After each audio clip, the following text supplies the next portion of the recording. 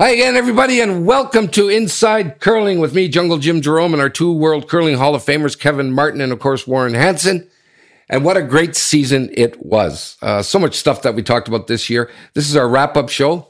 Warren, you've called it Blockbuster. That's a lot of pressure, Warren, you're putting on Kevin and I to make it Blockbuster. You can handle it, Jim. Otherwise, I just make stuff up if it's not interesting enough, Warren. I just make it all up.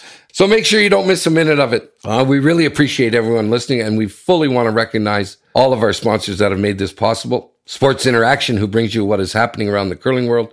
Nestle Boost is the sponsor of Mailbag. Coyote Tractor brings you Hot Rock Topics, and Storytime, which we love, is brought to you by Meridian Manufacturing. And we often have a guest, and we've got 3 of them today. Thank you, Goldline Curling, sponsoring our In the House segment. What's happening around the curling world? We're going to look at some interesting things that are unfolding for next curling season, and we're going to talk about a couple of them. The curling season's pretty well done, but Warren has a short announcement for us. Hot Rock Topics. Last week, our guest, Jock Tyre, brought up an interesting comment about the rules that should be used in club curling versus the rules on the Grand Slam and various Canadian and World Championships and high performance stuff. We talk about that a lot, but it's very lively. Mailbag. Not just one, but we've got 2 or 3 of them that we're going to get to. In the House. This is kind of cool. Warren set all this up. Today, we're going to do something really special. During the past year, there were 3 people who wrote a number of interesting stories about curling. Christina Rutherford of Sportsnet, Ted Wyman of Postmedia, and Greg Strong of Canadian Press. And we are going to interview all 3 of them and see what their take is on the season that was and maybe what lies ahead. Story time. Kevin, you're going to talk about Tomas Ahlroos, whose untimely death happened several days ago. He was only 50 years old, but he was such a huge part of curling, Kevin, in your day. He was quite a force and a really fun guy. Thank you to everyone for your emails. We love to get them, and they bring forth a lot of thought-provoking stuff. InsideCurling@gmail.com. Last rock, 8th end, up by 2. I don't think I'm white. I don't think you are either. Oh. It's clean. Oh, don't kill it, Benny. Don't kill it. Don't kill it. Line's really good. Line's good. Right on the button, guys. Right here, Last guys. stone for Kevin Martin. They want it on the button. The sweepers are watching it. Fans are on their feet. Kevin Martin goes out as a champion. Cuts him to 1. He will win his final Grand Slam, taking the Players' Championship. Talk about putting an exclamation mark at the end of a career. All he had to do was cut him down. Kevin Martin can celebrate. He is a champion.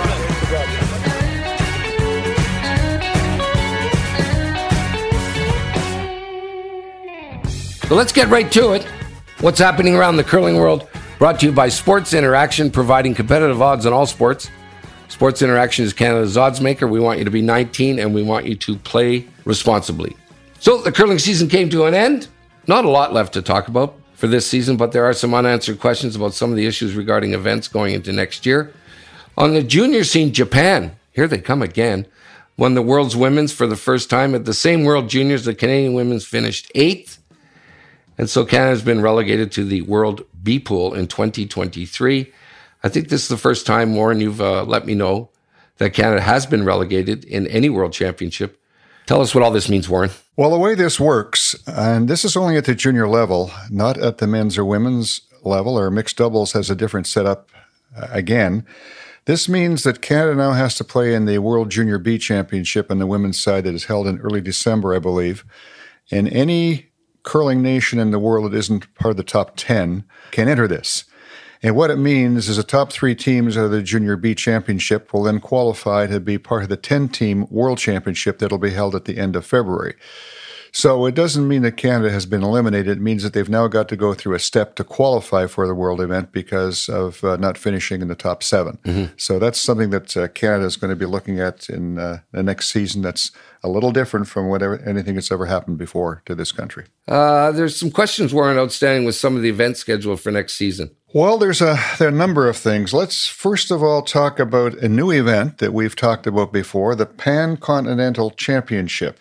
And the old Pacific Asia Cup used to be held for that region of the world to determine 2 teams for the World Championships, men's and women's.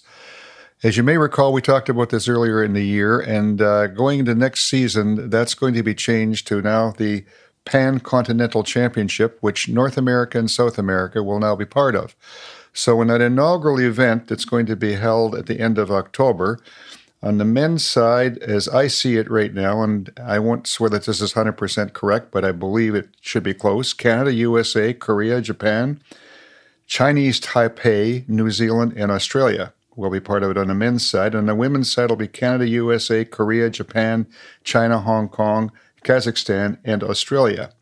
And the way this whole thing is going to work, I'm not sure what kind of a playoff they're going to use, but the top 5 teams coming out of it will have a berth in the World Championship. So I wouldn't see it being a big issue because probably I would think quite likely the 5 teams would be Canada, USA, Korea, Japan, and China at this stage of the game anyway. I suppose one of these other countries could come through and surprise, but probably not likely. So that's a new event that's going to be held in this coming year, and it's going to be held in Canada from everything I have been told and know about.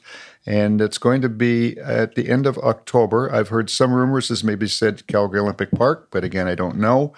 And as who is going to represent Canada, we'll have to assume that the Brier and Scotties winners from last year will be Canada's reps, but again, that hasn't been announced. So that's one thing that's a little bit up in the air.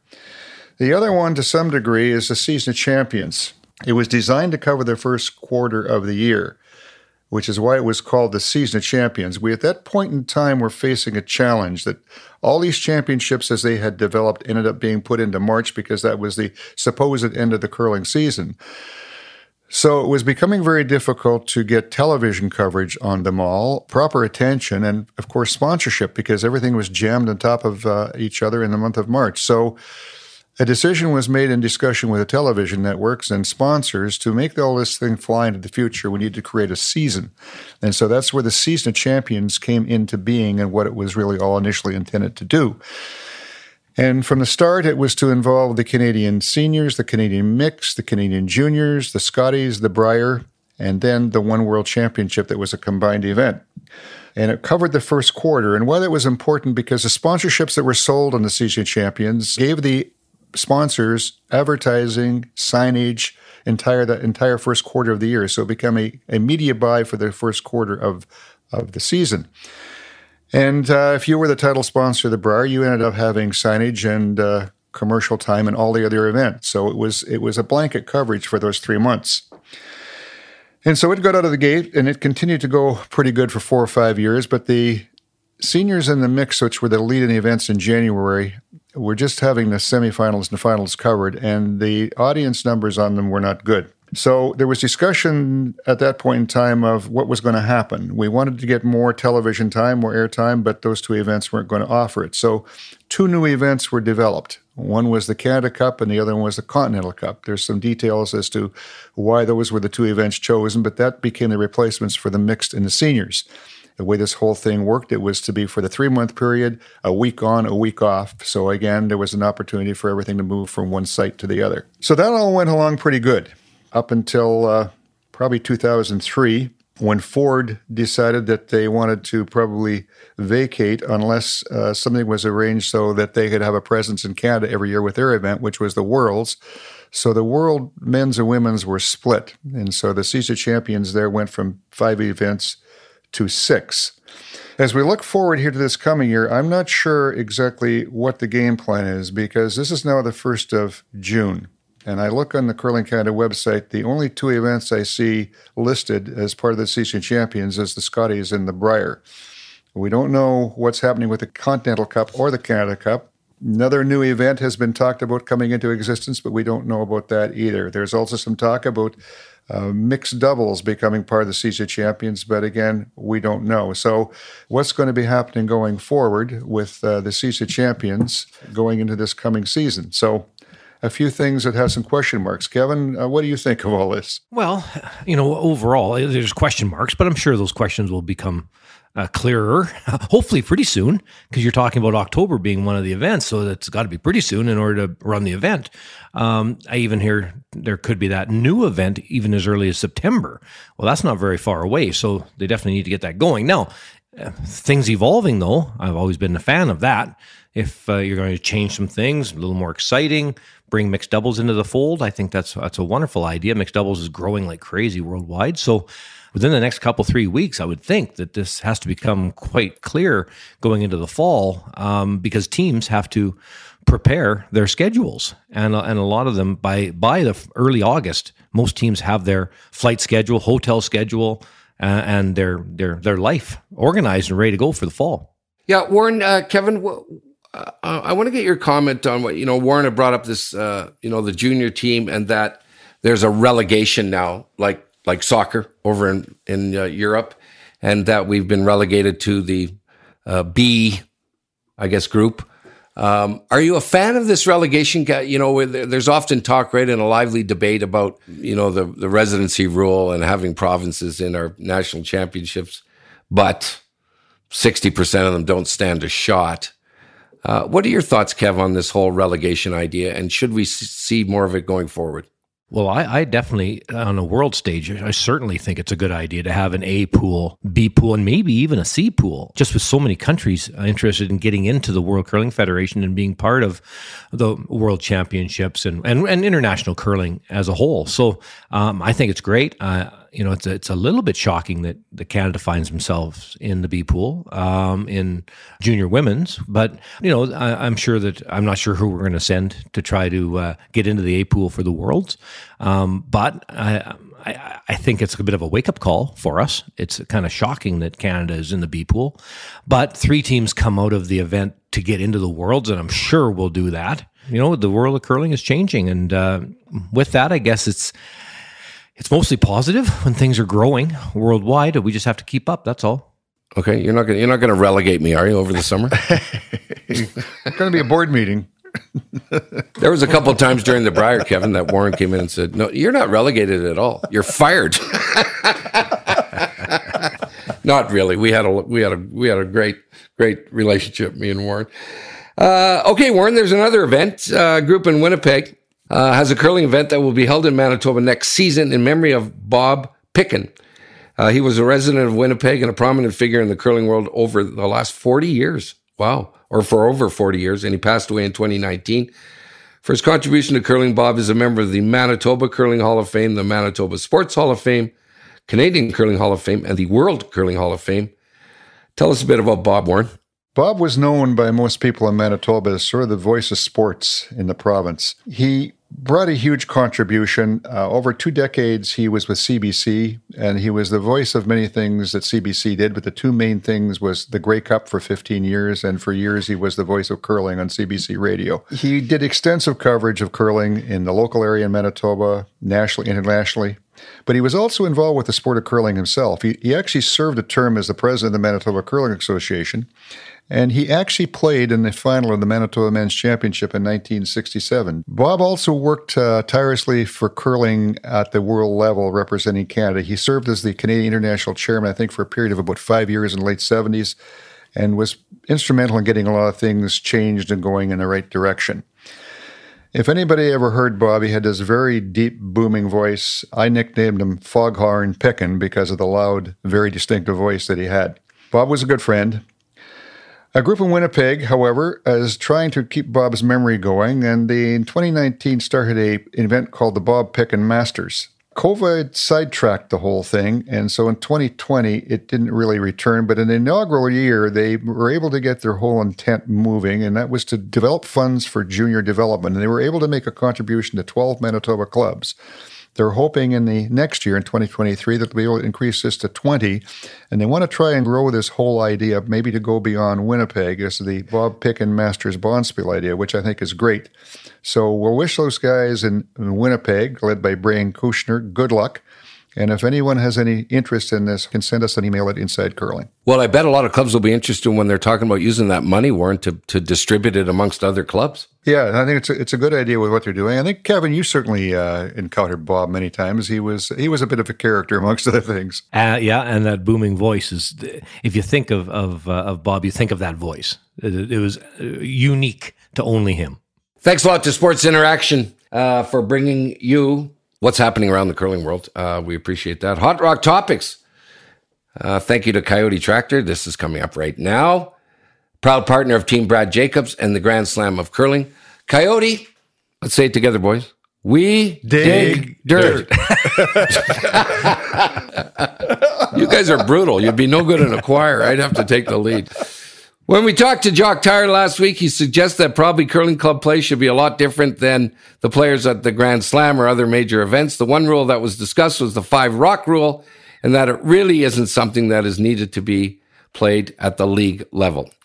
Because it's a more complicated way of playing, it slows everything down, and Jock suggested that most of his leagues seldom get 7 ends completed, never mind 8.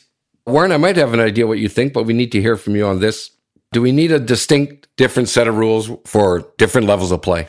I think without question, this has been an issue forever. There is no way that somebody in the Choochie Lake men's league needs a 5 rock rule or a 3 rock rule. They're just not at that level. And with potential coming forward of a no-tick rule, the same thing exists. And what it's going to do, as Jock has suggested, it's going to slow down play. And I mean, play has changed a lot over time. Certainly in my era, I can remember club games that went 10 ends, and 90% of the time we completed them, and it was a 2-hour time limit. And it was a different type of style of play. But if you bring in a 5 rock rule into recreational play, it's going to take nothing but time, because as somebody suggested to me, they're playing the 5 rock rule anyway without knowing it.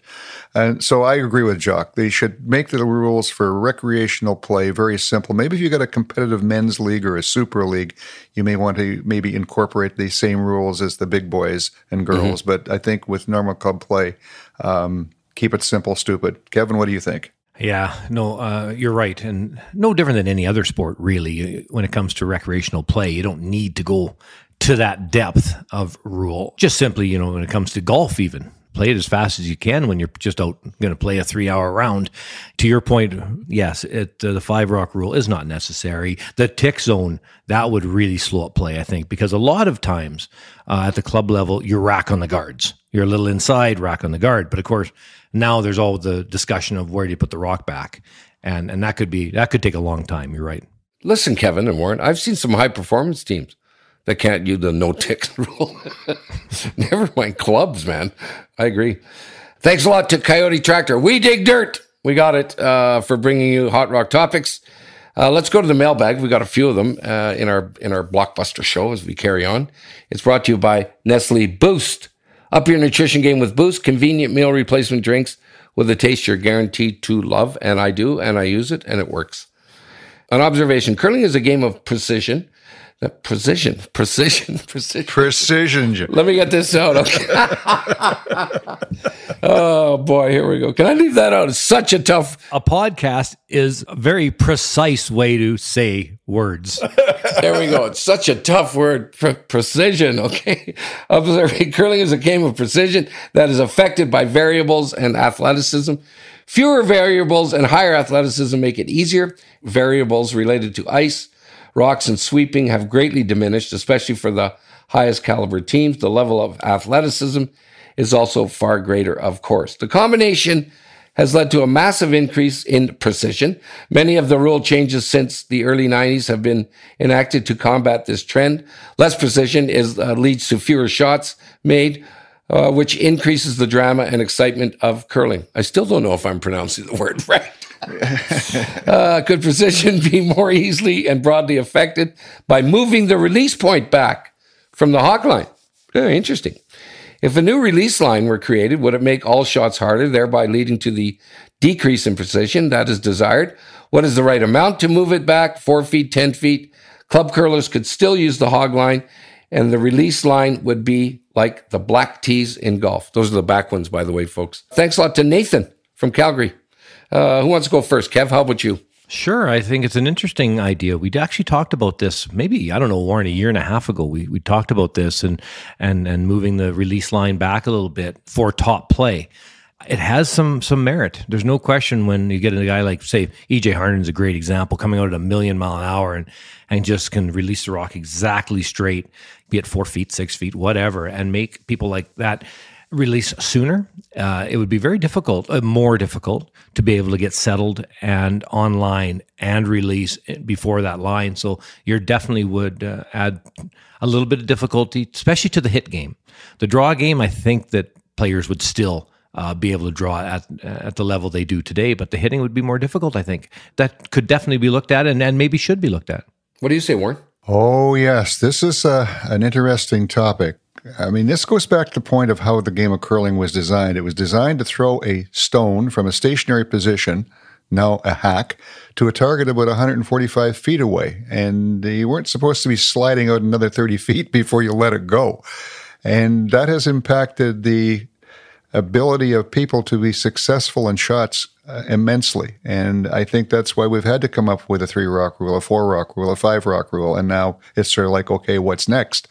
Neil Houston and I have talked about this many times, and we both share an idea that, in 1974, the hog line rule was changed. And I went through an interesting experience with that change of the hog line rule. In fact, in 1974, you released the stone, but after you released it, you had to come to a complete stop before any part of your body touched the hog line. If any part of your body touched the hog line before you were stopped, it was a foul. How do you do that? Oh, man, you had to collapse your entire body. And interesting, we played the 74 Brier with that rule, which we won. And 10 days later, we're playing the World Men's Championship in Bern, Switzerland, and it was with the new rule that exists today. So there was an overnight instant from the old to the new that we were firsthand to experience.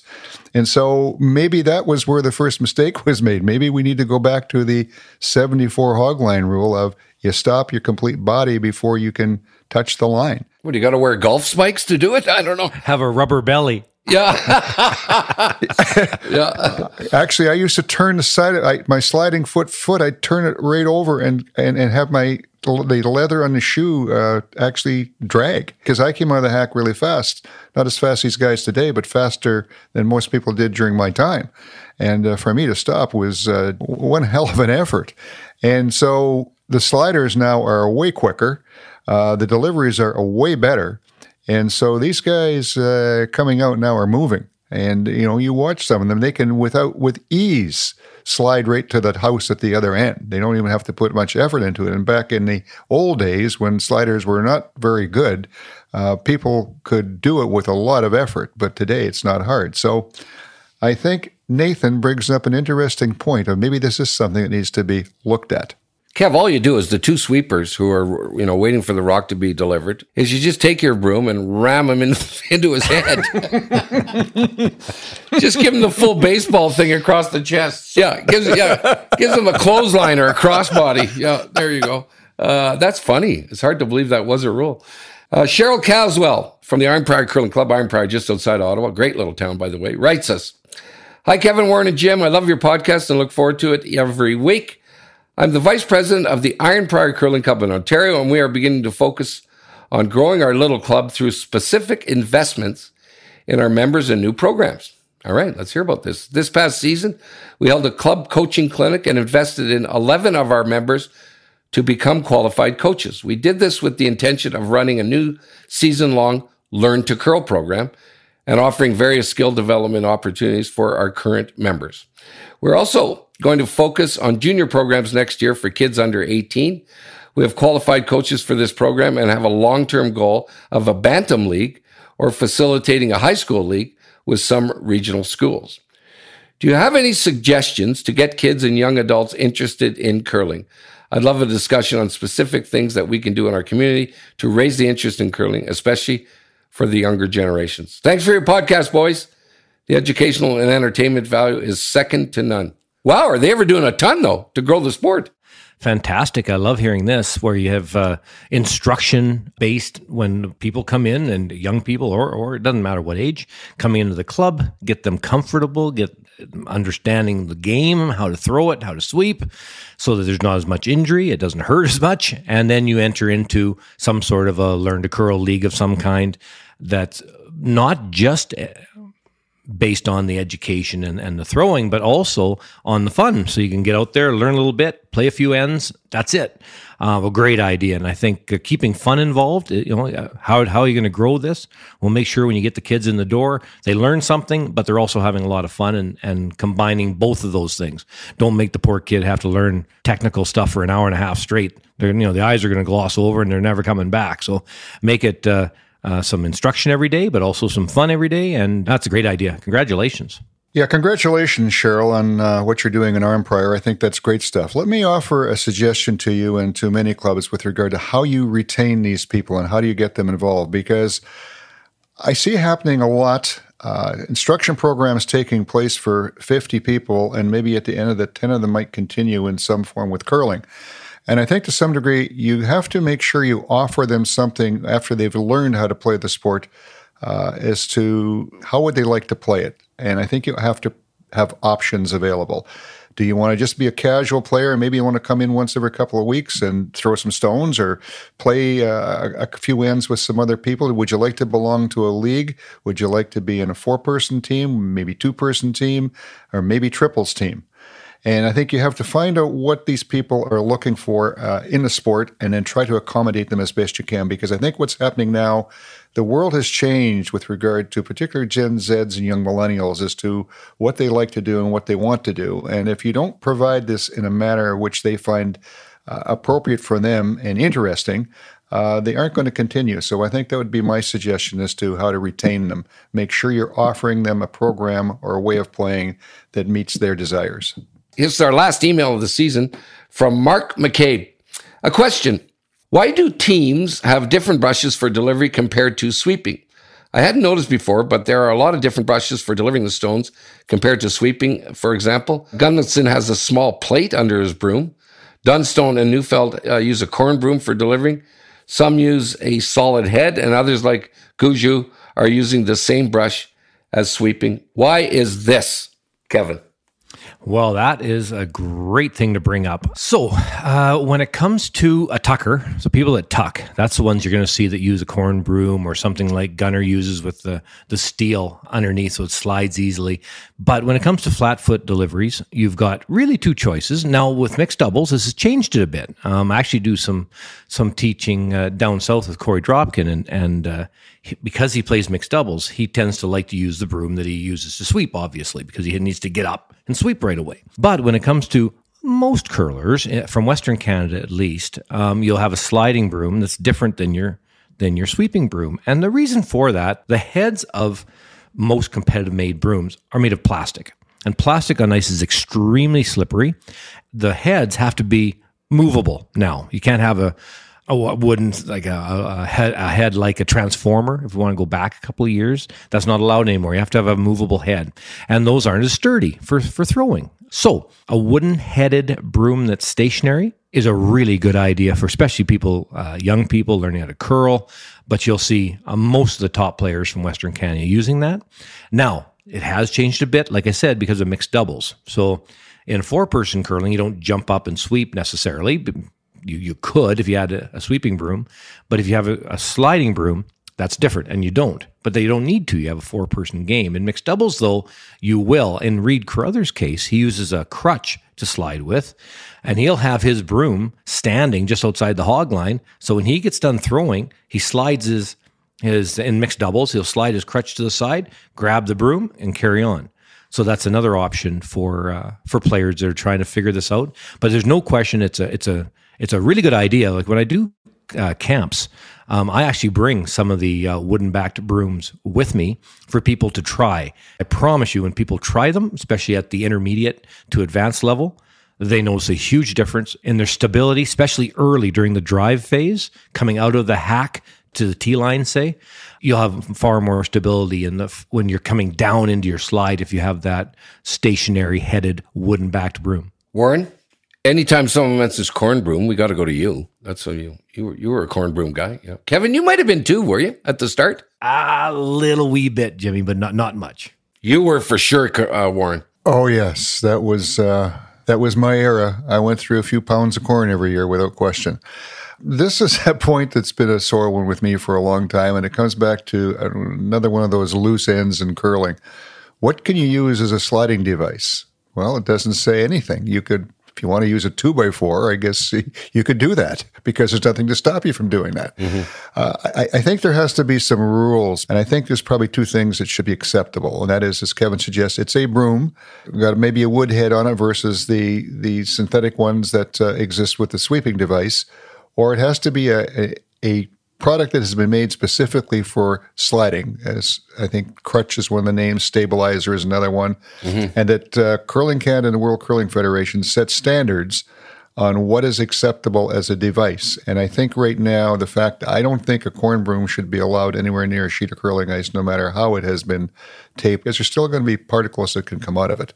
It's a good point brought up by Mark, and I think it's, again, something that needs to be addressed by the governing bodies. Very good. If you had to wrap it up, Warren, or even if I did, one of the big stories, Kevin and Warren, I thought was Italy winning that mixed doubles. That's what I would say. Warren, what do you say was the biggest story? Because we're going to ask our writers about that, but we need to hear from you what you think is the biggest thing. I think Constantini and Massaner winning a gold medal at the Olympics undefeated would come as the surprise of the year. Certainly, it was a fantastic story, but a surprise. No one saw that coming, and I think it was fantastic, but an outstanding accomplishment. Cool. What do you say, Kev? Oh, there are so many things. I would say this year really, in my opinion, wrapped up. The biggest story is almost every curling team changing their rosters in one season. Right. I don't think, going back as far as I can remember, I've ever seen anything like it. Amazing year that way. Thank you guys for all your input and all your great emails and all the Facebook stuff. It's fantastic. This is called In the House, and we've got 3 guests, Christina Rutherford, Ted Wyman, and Greg Strong.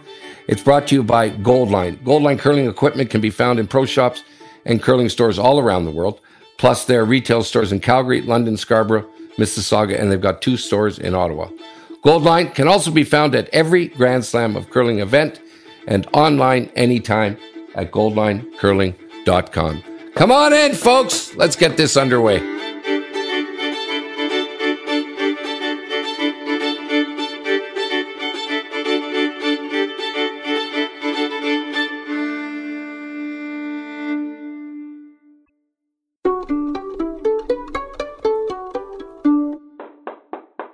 So we were talking, fellas, about interviews. This is our blockbuster show, and we're going to talk to a number of sports writers. And, of course, the one and only Christina Rutherford, who's been with Sportsnet for 10 years. And what a season it was. And Christina joins us this morning. Christina, how are you?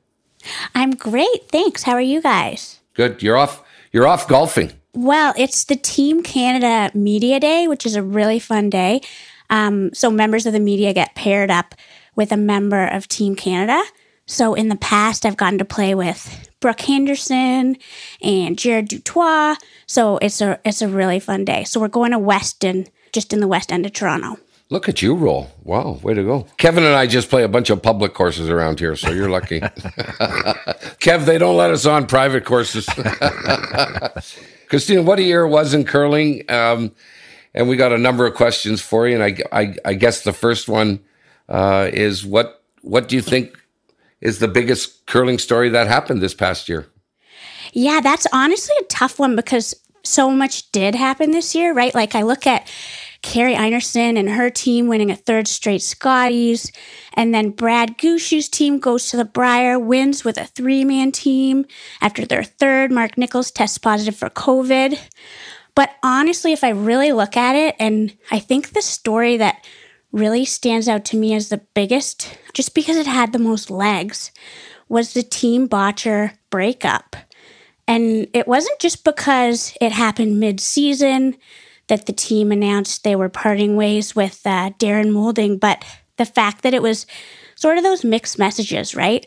With the team saying that Darren needed time away, and then Darren sort of immediately firing back and saying that wasn't the case, and joining Team NB. And then I was fortunate enough to be at that Brier and witness that Saturday night matchup between Darren's new team and his old team. And it was just unbelievable. Like the drama, there was trash talk, there were stare downs, there were tears afterwards from Darren. And it was the most, I think, talked about curling story that I wrote this year. And I think just among sports fans, it was very noticeable and talked about because it did last for so long. And Curling Canada, of course, scheduled that matchup for Saturday night at the Brier. So it was just electric and the fans were unbelievable. It felt like it was the final. So to me, that's a really long answer, but it was a great season in curling. But to me, that one really stood out. Right. In your 10 years, the sense I'm getting that separates this story, because a bunch of teams did break up because it was controversial with a team breakup. We don't see that very often. I love the trash talking part. I didn't see it, but is that what separates it from other team breakups? I think so, yeah. And the mid-season breakup, right, isn't all that common.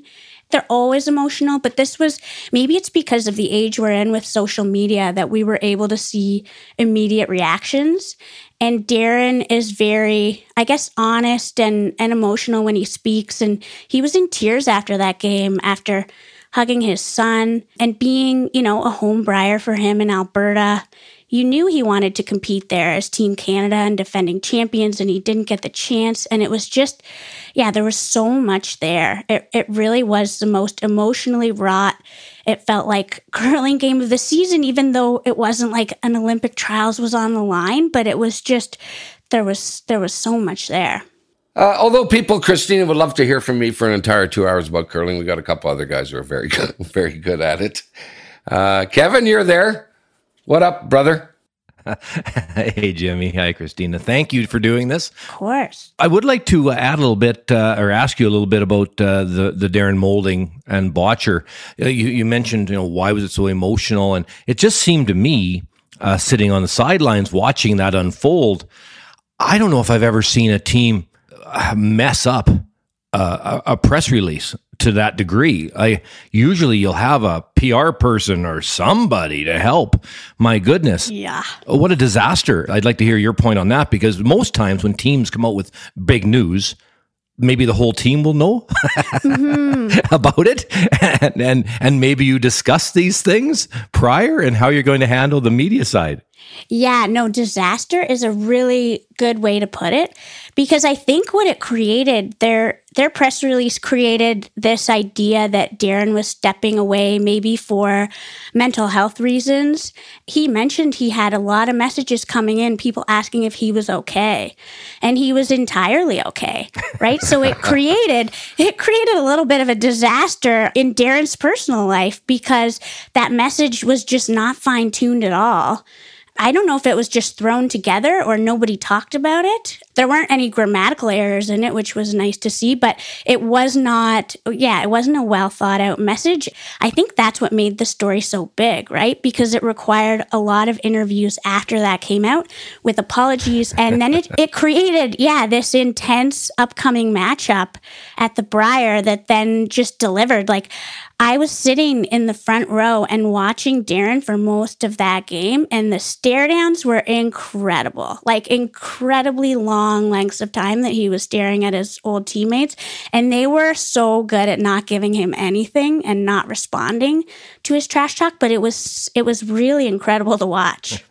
Good thing Kark was on that team, because if Moulding went at Bottcher, he's going to whip him for sure. Okay, he's got him by about 50 pounds. Yeah, the one thing about the Bottcher team at the time, they had a pretty big front end. Yep. Christina, how did you get into media? I wanted to ask you this before we get into more stuff in the curling world, but myself, now I'm quite involved in it, but of course it wasn't really the path that I had chosen. It just kind of happened. But how did you get into it? And did you intend writing to be what you were considering as a young person, or was it other parts of media? Oh yeah, for me it was always writing, and it was in large part because I grew up playing a lot of sports, and my dad was actually a journalist before I was born, and then he switched professions so that he could afford to have children. He always mentioned it was such a great job, and you didn't have to sit behind a desk for most of the day. You got to go out and interview people, and I was really fortunate. I got an early internship with CBC Sports and had some experience before that at a community newspaper, and it just sort of grew from there. I had bunch of contracts in a row before Sportsnet started a magazine. I joined the staff there, and it's just been so much fun. I mean, I've covered all of the sports basically, and really got into curling this past year. Yeah, long answer, but that's sort of how it started. Christina, one of the things we like to do with all sporting events at the end of a season is rank who's best and who's not, and how is it all falling into place. Go ahead, Hansen, you're there. All right, Christina. So as you sit there today, as far as curling in Canada is concerned, who do you think are going to be the best teams on first the women and the men going into 2022-23? Going into next season, honestly, it's sort of tough to say because there have been so many shakeups. But if I look at last season, I remember being at Olympic trials and watching Tracy Fleury's team really run the table there and look so dominant until the final. Of course, they lost in the final. That's one team that really intrigues me, with Tracy joining Rachel Homan. To me, those are two of the best skips on the planet uniting, and you wonder how they're going to do together. But I mean, it's tough to say how new teams are going to do, obviously, but I look at Carrie Einarson's team, and I think they had such an incredible run. When they got together 4 years ago, everybody was kind of looking at them going, 4 former skips, is that really going to work? They won a bunch of events in a row. Of course, they won back-to-back-to-back Scotties.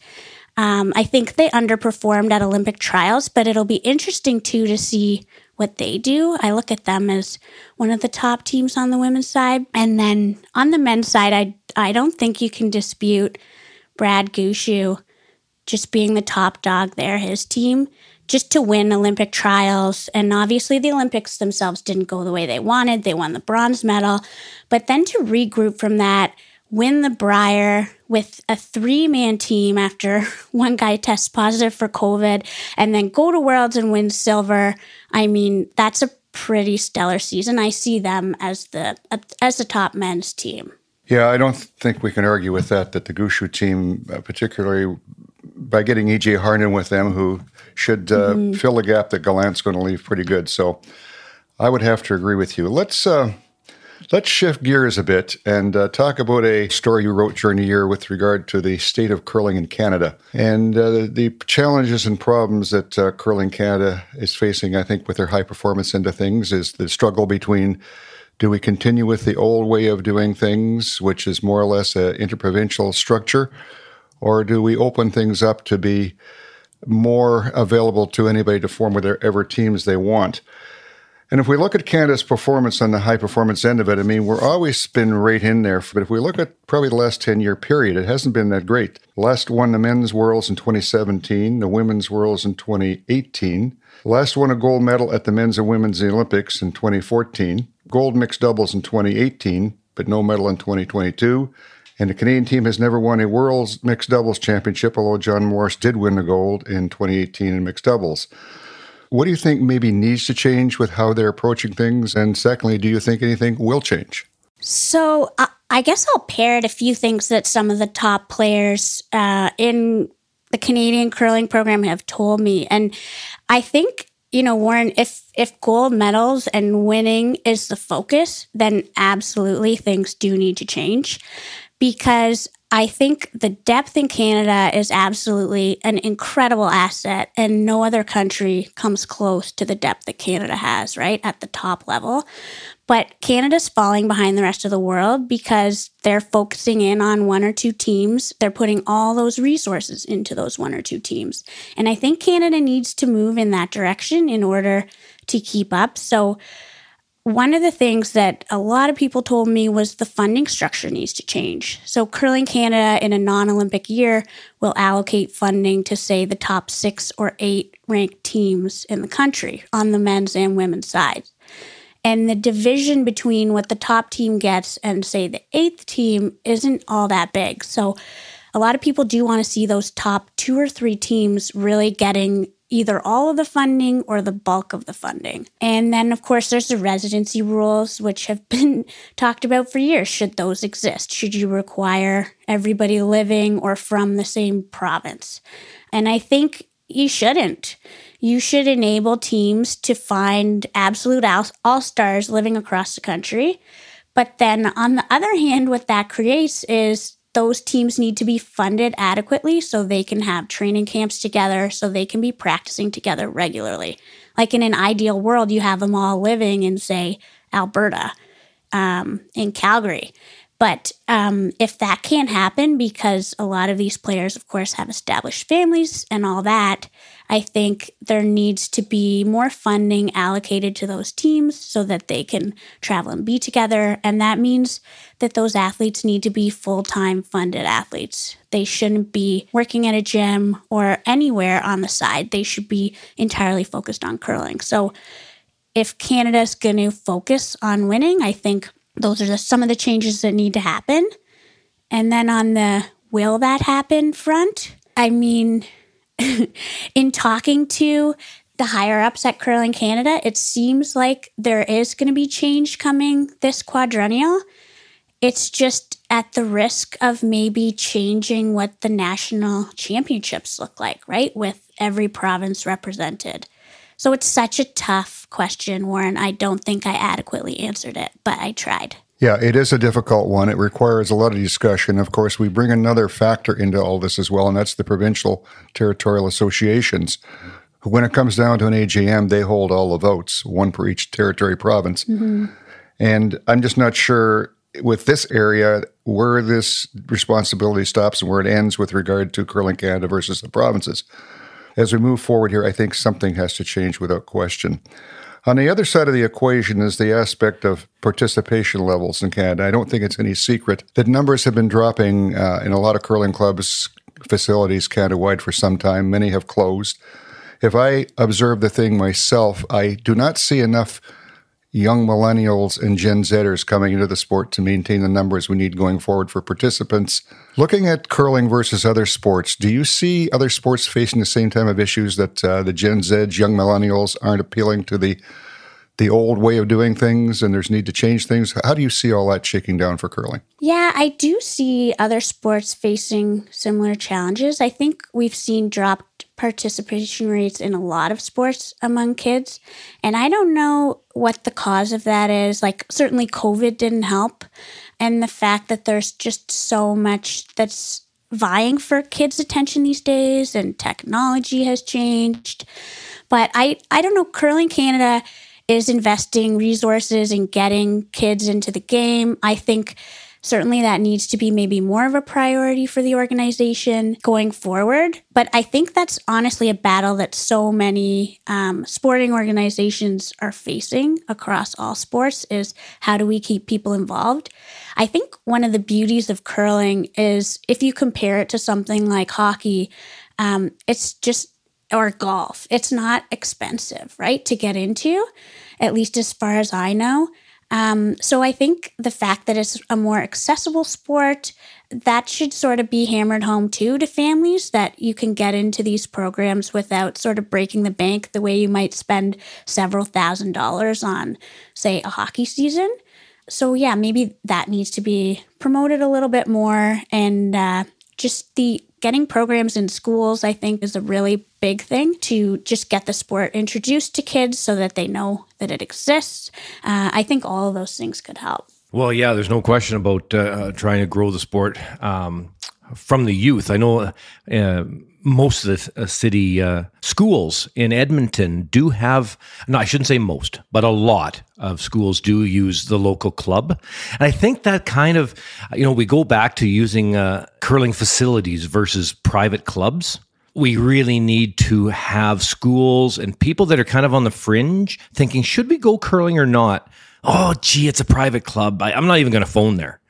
Whereas if we just start to consider curling all these clubs as facilities where everybody is completely welcome, and everybody, meaning absolutely everybody. From your point of view, what do you see in that regard? I certainly see it being that way. I completely agree with you. I mean, when you're exposed to something at a young age, it makes such a difference, right? Like, I look at some of the Olympic sports like bobsleigh and diving, and you see athletes from Calgary and Montreal thriving in those sports because they have the facilities, right?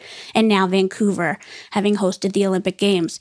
But I think it's because those kids are aware of those sports from a young age and they can focus in on them from a young age, fall in love with them at a young age. And I think it's the same for curling. And to your point, yeah, you should be able, Kevin, to walk into a club and join a learn to play program or whatever it is that's on offer there, and just be able to get into that environment that all of the high performance curlers now talk about that they were in as kids and why they fell in love with the sport. Christina, this has been great. The whole idea of the show today, as we call it the Blockbuster Show, is certainly to look back and evaluate the season, but also we love to here at Inside Curling to celebrate the great sport that curling is. From that positive side, Christina, what do you see as the really good things that have happened over the last 10 years with the sport of curling, from where it was 10 years ago to where it is now? Well, I mean, this might be a little Sportsnet bias, but I think the Grand Slam of curling has been such an incredible group of events for everybody. And I know the curlers absolutely love them. Talking to them at the Toronto event this year, a lot of them mentioned this is their favorite. They get lots of fans. They're at home in a sense, in Canada, obviously. But there are so many positives. And to be honest, I cover a great range of sports. I write features, and curling's my favorite because the athletes, they're funny, they're nice, they're obviously incredibly gifted, but they also, talking to them feels like I'm leaning over the fence talking to a neighbor. You know, they're very accessible. And I think that's a great thing for fans too. Like, you really feel like you can get to know Brad Gushue, or you can get to know Carrie Einarson. And they're such incredible role models and incredible athletes and great people. I think that's such a positive in curling. It's surrounded with really great athletes and great people. Great way to end it and sign off on this. Okay, you're off golfing, as we said. Yeah. What's your handicap? 10 million. 10 million. Okay. Yeah, give or take. So here's the advice for you today. Okay. Now listen to me. I know these things. If you don't cheat, Christina, you're only cheating yourself. Okay, so you get out there. Okay, get that foot wedge going, kick things around. Thanks a lot, Christina, for all you do for the sport of curling. We really appreciate it. We look forward to reading more and more of your stuff down the road. Take it easy, Christina. Thank you, guys, and thanks so much for including me in the Blockbuster. A real honor. Thanks, Christina. Thank you. Thank you.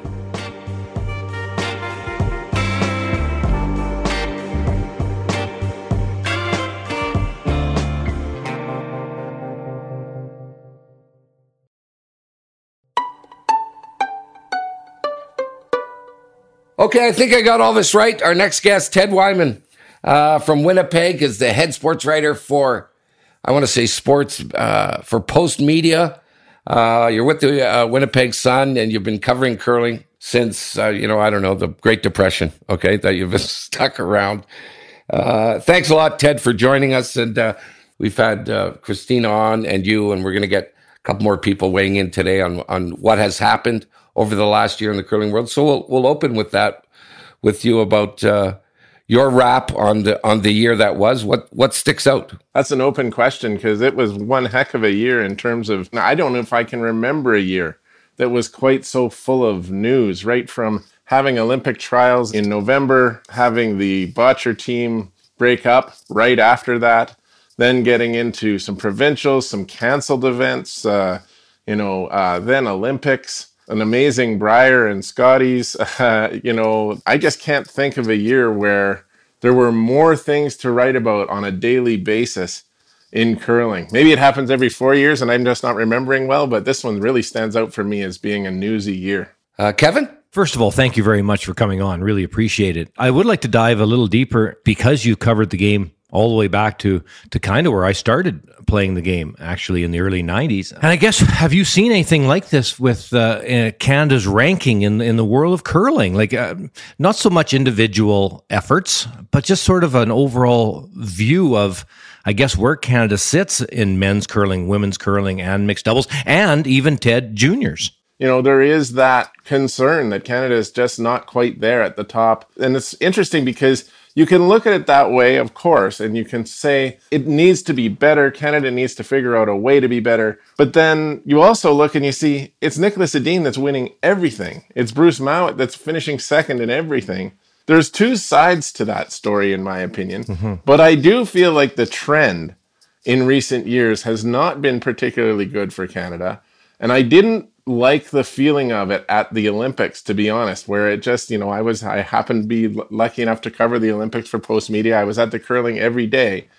And the feel of it that Canada just wasn't that good for them. They just didn't perform well in that important situation. Jennifer Jones's team didn't perform all that well. John Morris and Rachel Homan just were a step behind. And even little things like the last stone draw where Canada got, beaten so badly, those things were concerning to me. And it didn't get that much better at the Worlds because things, the medals, the gold medals didn't come there either.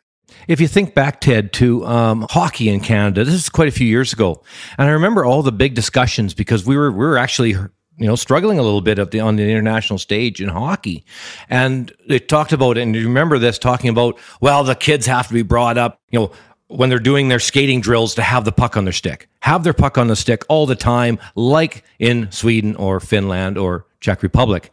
And over time, actually, the training systems, and the only reason I kind of have an idea about this is Kark was quite involved in hockey at that time. And the training, how kids in Canada in hockey trained, kind of changed a little bit with the puck handling ability and speed. I believe it worked. Like, Canada's come back and have really been quite dominant in hockey internationally. I see that as being somewhat similar in this curling situation where, we've been doing the same thing for forever, which worked great forever up until about the last 10 years.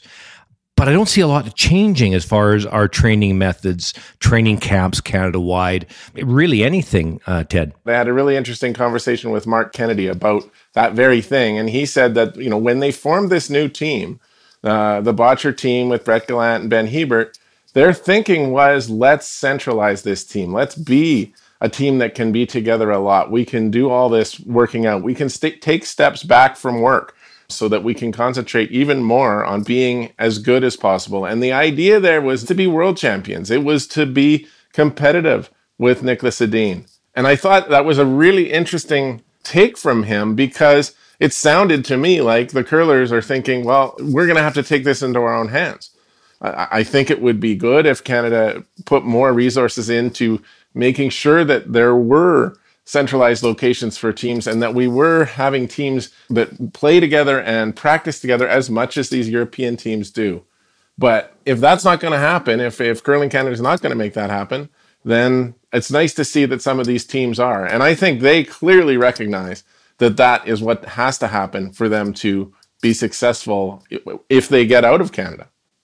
Kevin, I'm guessing this is not the show where Warren is run out of opinions or questions. I think you're safe to say that, Jim. You're on, Warren. I think the first thing, they have to start talking about it, and I'm not sure, maybe they are talking internally, but we're not hearing a lot publicly where they're seeking other people's thoughts on the whole process. And I know Curling Canada they've got their own struggles, because Curling Canada gets the brunt of the blame and everything, but they're dealing with 14 provincial territorial associations as well, who have a lot of impact and input into what goes on there and how everything is structured, particularly when it comes to the Brier and Scotties. And although within Curling Canada, they may want to change that structure, they're pretty hamstrung on being able to do anything. So I think they have to start talking. I think something new has to happen in Canada going forward at the high performance end for Canada to remain dominant going forward. But I've suggested, and something I wrote here for a few weeks ago, about maybe they need 3 training centers in Canada, Central, East, West, to tackle some of the things that you were suggesting. Do you think that might be part of the solution? Oh, I think that's a fantastic idea. I mean, I realize the amount of money that would be going into doing something like that. And because I think many, many people look to the Scotland or Great Britain model in terms of how they do centralize their athletes at a training center. It's in Stirling. And they, Bruce Mowat and his teammates are there. The mixed doubles players are there. The top women's team, Eve Muirhead, is the gold medal winner from the Olympics this year. They're there. There are other teams that are identified that are coming up behind them and challenging them. They're part of it. They're working out all the time. They have constant access to practice. We can see the results because those teams are very successful. Bruce Mowat, though he has just as much trouble with Niklas Edin as everyone else does, his team has been the second most dominant team on the planet for the last 2 or 3 years at least. You can see that that's a result of how they do things there. But when you put an idea like that with 3 regional training centers, that might be something that could work. And I do think it's something that should be looked at because it's obvious that model works. Let's shift gears and go back, look at last year again. And from the world level, let's talk about who do you think was the number 1 men's team, the number 1 men's curler, and the same thing with the women? Well, I don't think it's going to be very hard to pick the number 1 men's team. Pretty obvious it was Niklas Edin. It was amazing watching them play at the Olympics. Brad Gushue tried what I thought was a circus shot in the last end of their semifinal because he just didn't think there was any other way to beat that team, especially with extra ends coming up. That's just how good Niklas Edin is. You almost have to take a wild shot to try to make it happen. I think Oscar Eriksson is probably right there as well. He's the guy that is mentioned so many times for his incredible consistency at the third position for Team Sweden. And, the women's side is a little different. You did have Eve Muirhead win the gold medal, and they only got in because of the last stone draw, and then they managed to win the gold medal, whereas Canada didn't even get to play for a medal. So that was really, kind of an amazing little mini run that they got on at the end to win it. This team is now broken up, the Silvana Tirinzoni team, but I think that team is truly the best on the planet in recent years, and they've proved it over and over again. And I'll take Alina Petz as the best women's curler right now. I think that's pretty clear. Yeah, so I agree with you, Ted. I think Alina Petz is probably maybe the best female curler in the world. And I noticed in your discussion here, you never mentioned Bruce Mouat. Where do you think he fits into all this? Well, I think Bruce Mouat is, the second best skip in the world right now.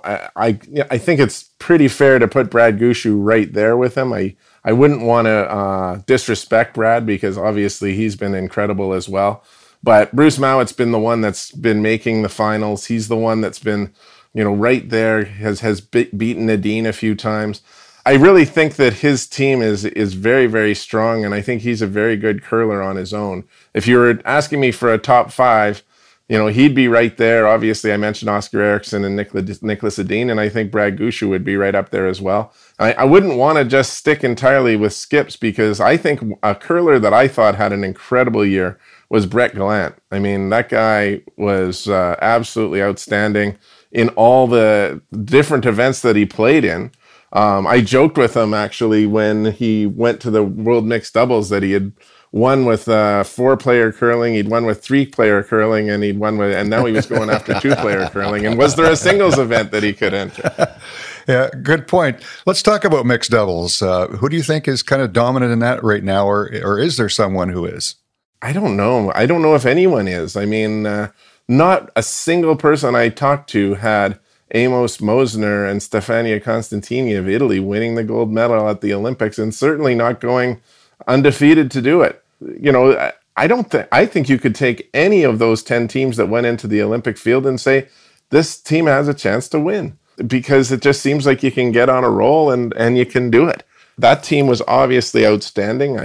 I don't think that team was particularly, well trained. I don't mean that they weren't well trained, but they weren't like a team that had centralized and concentrated only on mixed doubles. That was not the case. Amos Mosner was also playing with Joel Retornaz's team at the Olympics. So it's interesting because we keep discussing more and more what needs to be done for mixed doubles, especially in Canada. And the idea is that we need more teams that are concentrating on it. We need more teams training it all the time and playing it all the time, and therefore getting better. I'm not sure that actually played out at the Olympics this year because of Italy winning, but I do think that that's going to be a big focus of the next quadrennial in terms of getting teams better trained to play in events like that. So I can't give you a great answer about who the most dominant team is. I just think that, like in Canada, it seems like we can pick a lot of different people and put them there and they can be really good. I thought Gallant and Peterman played well, but again, it doesn't necessarily translate into what Canada hopes for. Do you think there needs to be specialist teams, and do you think that will become a trend? Well, we have seen it already, right? I mean, Kirk Myers and Laura Walker. Obviously, John Morris is not planning to play 4-player curling anymore, although he told me that before the last quadrennial, so I'm not sure I'm going to buy that all day, but we'll see. I think just like Kirk and Laura right off the bat, they come to mind for me. They're a pretty highly ranked team in mixed doubles. They were one of the top teams in Canada. I think they might have been second on the list. I think they're a team that could do just as well as anyone there. And I think it's really good to see them say they're going to give it a go, to focus on that. It's easy enough to say in the first year of the quadrennial. You never know if that's going to continue or if they're going to get invited to play with 4-player teams or decide to skip again on their own and see how that goes. Interesting to see what that experiment does. Well, yeah, you know what? I'd like to get into that a little bit more because it seems like the podium, I do understand what you're saying, Ted, that teams maybe specialize in mixed doubles, but I don't see the podium telling us that. You know, the world's obviously Bobby Lammy, and Bobby, we had him on the show, and it's not all about mixed doubles for him or Eve, for that matter. It's more four-person, but I think it was Eve Warren that said, oh, well, we gave it a go. I think it was something like that, and then took the gold medal. And then you've got Oscar Eriksson, to your point, Ted always wins, tends to always do something good, and picks up a bronze medal in mixed doubles. And obviously, four-person curling is more up his alley for most of the time. So I just don't know if specialized is going to matter or not, because you've only got a certain amount of Gretzkys, and those are the ones you want on the ice, be it a Bobby Lammy or Bruce Mouat or Oscar Eriksson or Mark Kennedy or whoever that person may be. Eve Muirhead certainly has to be looked at in that way. You did bring up Eve and coming out of the blue, and I think the difference for her, Ted, I'd like to hear your thoughts on this, was having Vicky throw third. I don't remember in all the years of watching Eve, I've always been a big Eve Muirhead fan, as you can tell the way I'm talking, but having Vicky throw third, I actually gave Vicky right at the end of the Olympics the MVP of the Olympics, and I don't think Eve ever had that kind of support. Yeah, I thought that she was excellent, obviously, but again, I mean, I didn't honestly think that team was really a contender for the gold even a couple of days before they won the gold. You know, they were in a position on the last day of the round robin where Canada ended up losing because they needed both Korea, I think it was, and Great Britain to win, as well as them, and then they'd all be in a three-way tie that Canada would advance on. But instead, they ended up having everything else go wrong on the ice for them, and Canada was out. It was a bizarre one. But I was really happy for Eve Muirhead because I saw her in absolute tears in 2018. The whole Great British team was devastated in 2018 because she ended up losing in the bronze medal game. And it was just, I mean, everybody puts so much blood, sweat, and tears into 4 years of trying to get to those Olympics and preparing for it and doing everything you can. And if it doesn't work in the biggest moment, it can be pretty devastating. So it's pretty nice to see someone that's been through that so many times finally be the one that emerges and wins the gold medal. Ted, thanks a million, man, for coming on.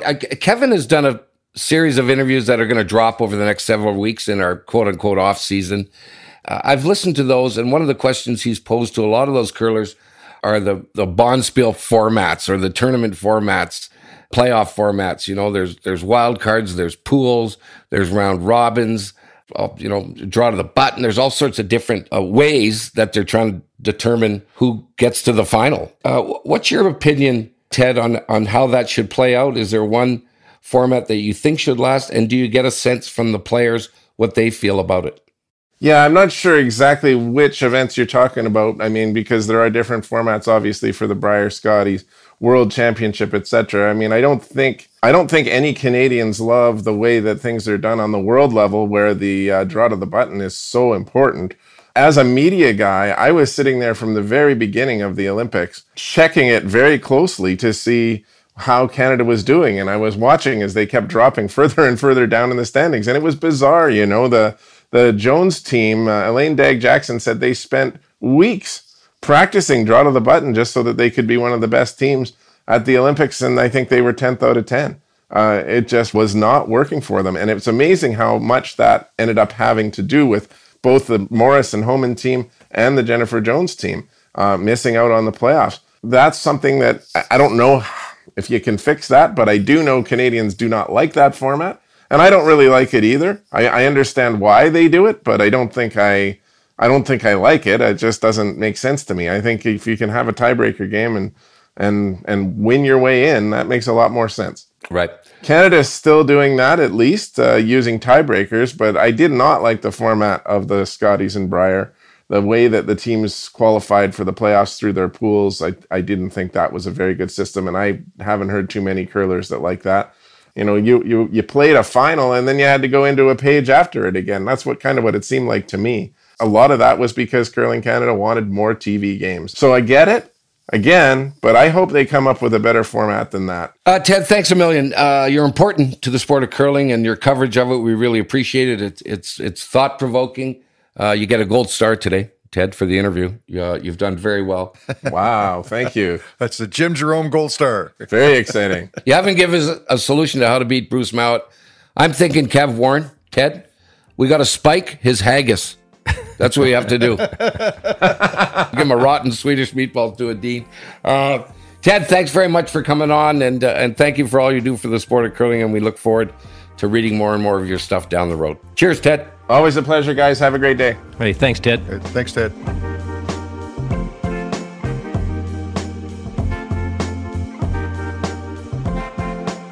Okay, as we blast along here with our wrap-up show, Warren called it Blockbuster Kevin. Blockbuster Kev would be you coming back to curl. Come on, you got to try it. No? Mixed doubles. Wouldn't that be something? Maybe you can invent a new one, Kevin. Stick mixed doubles. Really easy on you. A bunch of people cover curling, of course, and one of them who does is Greg Strong. Greg has been writing for the Canadian Press, covering the great sport of curling. Greg, welcome to the show. Thanks a lot for coming on. We appreciate it. My pleasure. Great to be on with you. Thank you. I guess, Greg, if you had to write, if you had to pull away from this interview before we do it, and you had to write a wrap-up piece today on the year that was in the sport of curling and what happened in Canada in the sport of curling or around the world, what would you write about? Well, I think you'd have to start with Team Gushue's remarkable season. Certainly one of the, top performances at the Brier, and reached the podium at the Beijing Olympics and won the trials. And, I think in general terms, though, it was such a strange season. It was very weird in that, kind of slow start as far as what events were going to actually take place. And then, you had events that were kind of at half throttle, and then some were at full throttle. And I think at the end of the day, there were mixed results, and that's certainly been a talking point for a little while now. But I think Gushue's performance would probably be the lead there. Yeah, thanks for coming on, Greg. Really appreciate it. I'd really, looking back at what happened in the last year and the last quad, I think is great. But I'd love to look forward into the next 4 years and just get your thoughts on where things are going, because it's been a wild ride the last couple of years with Italy coming on so strong, a gold medal at the Olympics, a bronze at the Worlds in the men's. You've got India actually getting on a podium in Kazakhstan, Turkey coming on strong in women's and mixed doubles, Japan really coming on strong in pretty much all disciplines. The world of curling is changing. I'd like to see from your crystal ball, what do you see happening in the next 4 years in our wonderful sport? I think there's a great foundation in place, but I think there's a real opportunity when we look at the international scene. I'd love to see the Grand Slams go international, whether that be the United States, but it would be great to see them get into the Asian market. And I know there's, that's been something that was on the radar a few years ago when Scott Moore was running the show at Sportsnet. They wanted to try and get into that market. And I can tell you, Kevin, from walking around the mix zones at the Olympic Games and seeing the rock stars, from Japan and South Korea with the size of the scrums for these athletes. Like, some athletes just really have that buzz and the nation's media gravitates to them. Well, at the curling in particular, I think Team Japan was probably number one on that front. I think that's a really untapped market when we look at the game right now and what could be. How you get into it, I don't know. I think it all comes down to television. Sportsnet, of course, has done a great job at the Grand Slams and the coverage there. But I'd like to see televised coverage of other events as well. And I know, obviously, these things cost money, and obviously we need all the stakeholders to be on board. But I really think there's an opportunity there for international curling to really grow and thrive. Well, let's talk about that a little bit more. Okay, so so what we have right now is we have a world championship that involves X amount of countries, maybe too many right now, but X amount of countries, and maybe at those events, 40 to 50% of the teams have a legitimate shot of winning. And then you've got other international events like the Slams where it's only the best of the best. So you may have, out of a 16-team field, half the field be from Canada, and then maybe 3 or 4 other countries involved. How about a different stride? Are you maybe, I'm kind of trying to read between the lines of what you're not saying, and that's sort of maybe a World Cup type thing where it's a World Curling Federation sanctioned event, but not like a World Championship where you've got weak teams in it, but possibly more a maximum of X, 2 or 3 Canadians, 2 or 3 South Korea, 2 or 3 Japan, so on, so on. Is that more what you're thinking to guarantee? Because you're the one who mentioned the rock stars of Japan and South Korea, but we can't guarantee in a Grand Slam situation that they'll be there. But in a World Cup where it's the best countries, you would. I think if we're going to really look at this as we look ahead to the next few quads, curling, just in general terms, if you're a casual curling fan, say you watched a game at the Olympics and you were into it, where would you go from there as far as getting knowledge about the teams and the players? I really think there's a void right now in curling with just general information. And yes, there are some independent websites and such, but I looked at the World Curling Tour's website today, and it had a few items on it from 2020 and 2021. The rankings were outdated. I would love to see something like you would see, say, on the professional golf scene. And obviously, it's tough to compare golf and curling. They're two wildly different sports. But at the same time, you can go onto one website and look at 200, 300 different players and a full calendar and have all of that information at your fingertips. Information on sportsnet.ca. You can pull up whatever team and kind of get their bio. But there isn't one umbrella taking care of the sport as far as the casual fan. They want to learn what's on TV. They want to follow their favorite team. It can be more challenging. You have to navigate team websites. You have to navigate independent websites like Curling Zone or whatever it might be. I think it would be a great start to have something where there's just one umbrella and you can get all the information and then take things from there. Small steps. I couldn't agree with you more. This is something that's been on top of my mind for some time now, is there's just not enough information out there about everything that's taking place with the sport. And as you suggest, it's not centralized. Well, we're on the topic of coverage. Let's talk about media. This is a little exchange you and I had, and I think it was a good one. I can remember the day. It's a while ago, but maybe not that long ago, late 80s, early 90s. The media bench at the Brier had seats for 120 plus people. And well, in fact, you can't say maybe they were all legitimate media, but there would be 80 or 90 legitimate media there. The media bench today has probably got about 4 people on it by my memory. And of course, the matter of how the sport or any sport is covered is changed. It's now gone big on social media, big on television. But how do you see this as far as curling is concerned, and how does it compare to other sports with regard to how they're covered and how should they maybe be covered? You know, it's tough, certainly in an Olympic year, to look at the different events, domestic events, international events, because a lot of outlets, you know, heavily invest in their Olympic coverage, and sometimes that means other events don't get staffed the way they normally would. You know, I was doing a feature story recently on Marcel Rock when he was heckled at the Brier. I think it was 2004 or 3, something like that. And I looked at the YouTube video, and the media bench, like the riser, had 5 rows, and it was packed. Nowadays, you certainly don't get those giant risers. It's 5 to 10, maybe 15 traveling reporters. Other events, I was down in Las Vegas at the World Championship, and some days I was the only reporter there. You know, it's a tough one. There's certainly, you know, podcasts now that have done a great job covering the sport. It's different. You know, the media world is changing. You know, curling is just such a great event to cover. The access is unbelievable. The curlers are fantastic interview subjects. Again, I think there's a lot of potential there, and it'll be interesting to see where things go now that we get back into a regular season as we look ahead to 22-23 and a fresh quad, plenty of great storylines. I think when it comes to media coverage, there's a lot of potential there. When it comes to the coverage aspect, how does curling compare to other sports that you're covering today as far as how are they being covered? Similar or different? How they're being covered. Well, let's see. It's like I'm often down at the Toronto Blue Jays, and first of all, they're media trained. They often speak in 15, 20-second cliches, yeah. And you often don't get much to work with. It can be very challenging to get a quote or two that you would want to put into a story. Curling is the complete opposite of that. That's what makes it such a joy for sports writers, is that curlers are just, you know, great interview subjects. They give you great quotes. They give you all kinds of time, all kinds of access. I think they really enjoy the interaction a lot more than some of the professional athletes from the big four sports, let's say. And so I think that's reflected in the quality of the stories, the content, and it's just, I think, more interesting for readers in general to read curling stories than to perhaps read a baseball or a basketball game over. It's night and day. And we've got Ben Hebert and Johnny Mull, our sport.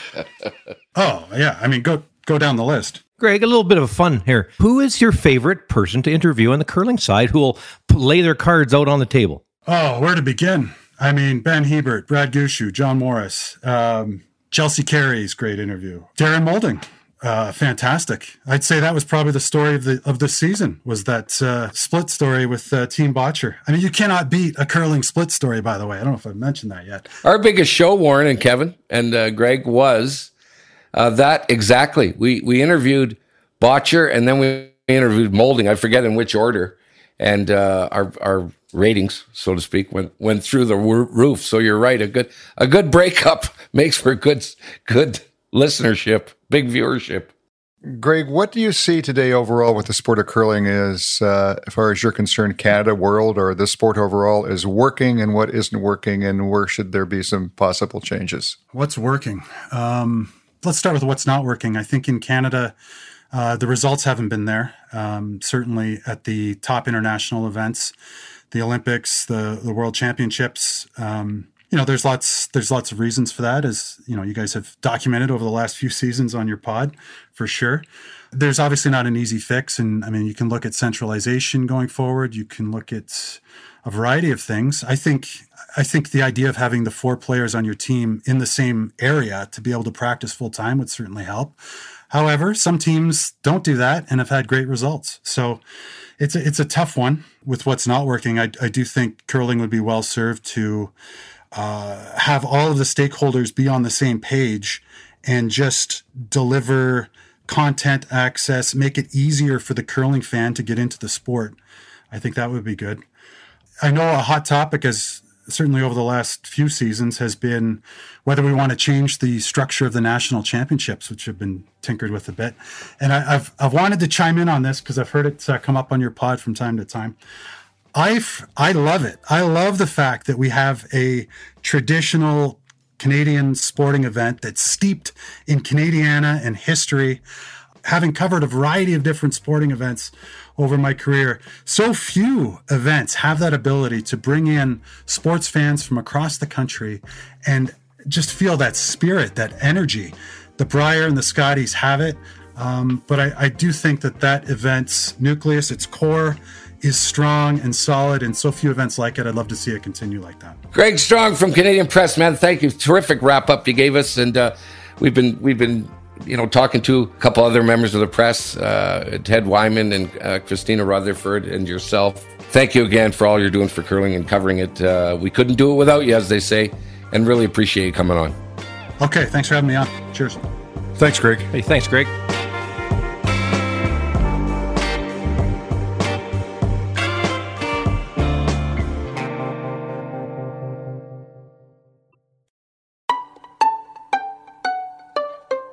Okay, hope you had your listening caps on, as they used to tell me in elementary school. Times a day, Warren. Jim, get your listening cap on. Not a strong listener, Kev. There's a term for that, Jim. I know. I was so bad. I said, can't I just stand in the corner with gum on my nose? Can't we just do that for a while? Kev, that was great stuff. We should do this 2 or 3 times during the year. Fantastic wrap-up from Ted Wyman. We thank him, Christina Rutherford and Greg Strong, all guys who cover curling, and they do a fantastic job. What did you think about all of it this morning, Kev? Well, there's obviously lots of different messages, but one of the messages was that it was interesting is one of the most amazing curling years ever. That is an interesting way to look at it because of all the team changes, all the excitement. Of course, mentioning the Botcher Moulding blow up mid-season. Of course, it took over the curling world. That Brier game where Moulding played against his old skipper and Botcher, and it was quite the tense game, to say the least. So, yeah, that is all kind of very interesting stuff. I just think that it was quite the season. And I think that all three put that across fairly well. All agree that our sport is in good, strong standing, but could use some organization. That's what I took out of it. Warren, you single-handedly grew this sport to a huge, huge event in the Briers and the Scotties back in the day. I remember when I got involved, I think it was the late 90s, the Brier Patch, you had to expand it to sort of 3,000, 4,000, 5,000 people. You brought in that Purple Heart Lounge because there were so many people coming. You had to divide it up. 3 draws a day, 14,000, 15,000 people in the arenas. It was huge, Warren. And then, is it fair to say, Warren, it was a rapid decline now where these national events are held in much smaller areas with much smaller venues? And why? I think it's a complicated answer, Jim, and I guess I can look at my own observations of what we knew we had back in the 80s and start to work on that, and it was a different time, a different era, and there was 2 things didn't exist then. One was the Olympics, and the other was the Grand Slam. Right. Which changed things quite a bit with regard to how curling teams became structured and how the top players started to look at the game overall. And if we look back at the Brier during those heydays of it, the field was more balanced. You had a situation with most of those Briers in those days, there were 12 teams. Mm-hmm. Certainly out of the 12 teams, probably 8 or 9 had a chance. You just didn't know for sure who might come out at the end of the day. And as a result, there was a huge, I think, fan base from within the provincial area that started to follow the event. And it wasn't unusual to have, I can remember doing the Briers in Edmonton, we would have 3,000 people from Saskatchewan travel to Edmonton for those Briers. Mm-hmm. And that all came to a head probably in 2005. And I started to notice that things were changing from that point. Couldn't quite put my finger on it. And it was kind of interesting. We had the recession in 2008 that impacted a lot of things.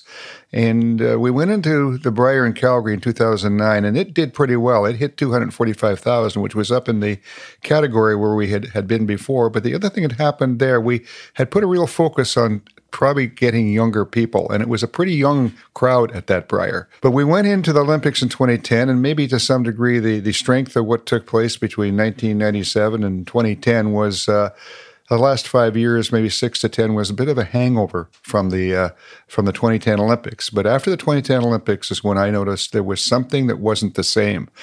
And by the time we hit Edmonton with the Brier in 2013, right after Saskatoon in 2012, 2013 told me, this whole thing has changed considerably, mm-hmm. and it's going to continue to decline if we don't start to change some things. I mean, one of the real things that was evident was the Edmonton Brier that normally brought 3,000 people from Saskatchewan had 1,000.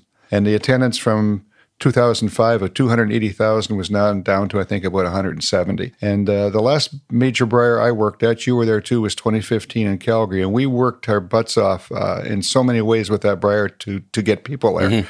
And we ended up with 150,000. And I can remember sending the CEO a note after that Brier was saying, I think this whole thing, as I've suggested before, has got to go in a different direction. It's not where it once was, and there's many reasons for that. But my advice would be don't go back to another large building. Right. With the current way we're doing things, because it isn't going to work. And I think I've been right in that regard, in the fact that slide has continued. And I think discussions have to take place as to what has to happen with the Brier and Scotties in particular to change it, to bring it back somewhat to what it was, because it's just going to continue to slide with the current format, in my opinion. It's interesting, Warren, when we look back, there was parity, right? I remember seeing, I think Macaulay won in BC, and of course, Kevin and Furby in Alberta. There was a big tall burly guy who won in Saskatchewan. And then Manitoba, of course, and Northern Ontario, Menard with Quebec. Dacey won back in those days, and of course Gushue. So not so much anymore. No, it's all changed, and unfortunately, there's some very strong-headed people that are trying to suggest that it should go back the way it was. And if we look through time and history, things can never be the way they were. We have to continue to move forward, and we have to continue to progress, and we have to look at different approaches, different ways. And I think that's what needs to happen right now, and it needs to come from a huge discussion. InsideCurling@gmail.com. Drop us a line. We got lots of time to look at these emails. Well, that's not right, Kevin. Warren does. Okay. Exactly. Kevin, it never goes well if you and I get the last word. There's only one guy who gets the last word, and it's Warren. Okay. You wanted to talk about what Greg Strong said, Warren. I thought his real interesting comment was the Japanese Korean rock stars. And the number of media that are following those top teams from Korea and Japan is, well, Kevin's been around and he knows what it's like, but it's quite amazing as the prominence that those top curling teams have in those two countries. And it's really interesting. We got an email a couple of days ago from some curlers in Japan, and they're asking us questions about what do we think of curling in Japan. So I went back and asked them to send us a resume of what's really happening with curling in Japan, as numbers and clubs and so on. I think his is an interesting topic. I think the future for this sport in Asia, from what I know, is going to be pretty huge. What do you think, Kevin? Oh, well, that certainly seems to be the case. It's not a really old sport in Asia. It's fairly new, actually, and to have teams excel to the level that they are in a short amount of time is really startling. I traveled to Japan 3 of 4 years back in the early 2000s, late 90s, and it was quite in its infancy. We were working with Murazumi, of course, who turned out he's now one of the coaches in Japan now, and just getting started, and just to see the growth has been fantastic. I'm really enjoying it. You've got the big 3 women's teams from South Korea in Eunjun Kim, Minji Kim, and Eunji Kim. All 3 are world class, so the future is huge, I think, Warren, no question. Okay, very good, boys. Story time. This is a good one. Kevin, you're going to walk us through that. Story time is brought to you by Meridian Manufacturing, your industrial and on-farm storage and handling partners, and proud sponsor of the Grand Slam of Curling. Some sad news this week when we heard about Norwegian superstar Thomas Alsrud had passed away from cancer. Thomas was only 50 years old and a very popular and successful player. I remember Kevin when he walked out with the pants. That's what everyone will remember. Between 1998 and 2016, he played in 12 World Championships, 17 European Championships, and 3 Olympics. He won 2 European Championships, a World Champ, and Olympic silver medalist when he played against you, Kevin, in the gold medal final in the 2010 Olympics. Kev, tell us all about Thomas. Yeah, you know what? So obviously terrible news. Young guy, but he fought for the year and a half. He was putting on a good battle. But you know what? I've read a lot on Twitter and on all the different social media platforms about Thomas and being a great guy, which is true. Always ready to have a cocktail and have fun and all of that, and obviously a brilliant curler. But the story I've got is actually just a story from the Continental Cup, and I just wanted to kind of give everybody an idea of the showmanship of this guy. Not only a good curler and good guy, but he knew how to take the crowd and really get the crowd behind the sport, behind him. We were playing them in the final of the Continental Cup, and I do not know the year. It was in Alberta. Tomasi has a really kind of a tough double to win the entire thing. And this is I'd like to say it was the second last end. And if we could manage to survive that one, it would all go to the last end. But that wasn't the point of the story. The story is there's a shot to win. This is in Alberta, in Canada. So you would think everybody would be cheering for North America, for the Canadians and North America. But of course, it's not the way it worked with Alsrud. Of course, he's always got the crowd on his side everywhere in the entire world. So he throws this last rock.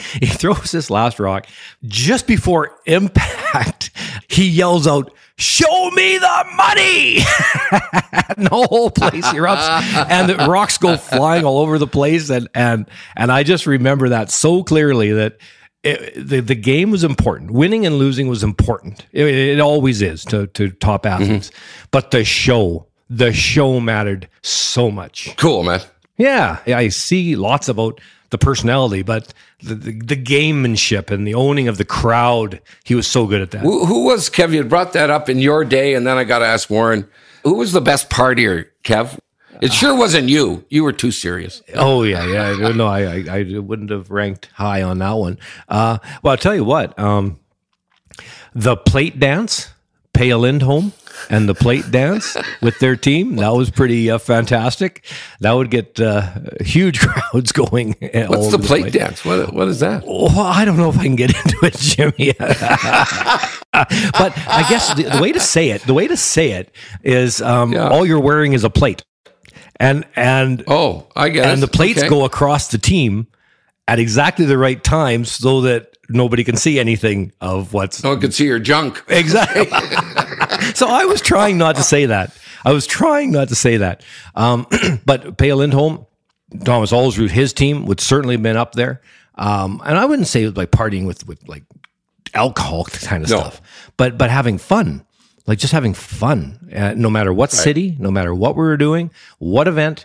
There were teams like that just had a really good time and really nice people throughout the whole team, not just members of the team, but the entire team and the entourage. You got to remember, it's not just a team that comes, but there's usually other people and really fun as well. How about you, Warren, in your day? Well, Jim, during my time, it was all a big party. Wonderful. For a lot of people, but certainly my old skip, Hector Gervais, would have been right up there at the top of the list. Matt Baldwin as well was known for a number of antics that he pulled over time at Briars and other activities. And I can go on. There was a lot of real characters during my time, and partying was probably a little more prevalent than it is today. Probably. Just a little. Okay, Hanson, you're going to be next up for the plate dance. What a great show, you guys. Fantastic. And thank you to everyone for being involved. Thanks, everyone, for listening. Warren, thank you for all the work you put into this. And Kevin, same to you. We couldn't do it without you guys. And we're here to stay. So another great season in the books, boys. And a big thank you to all the gang at Sportsnet who made this thing possible. They do just tremendous work.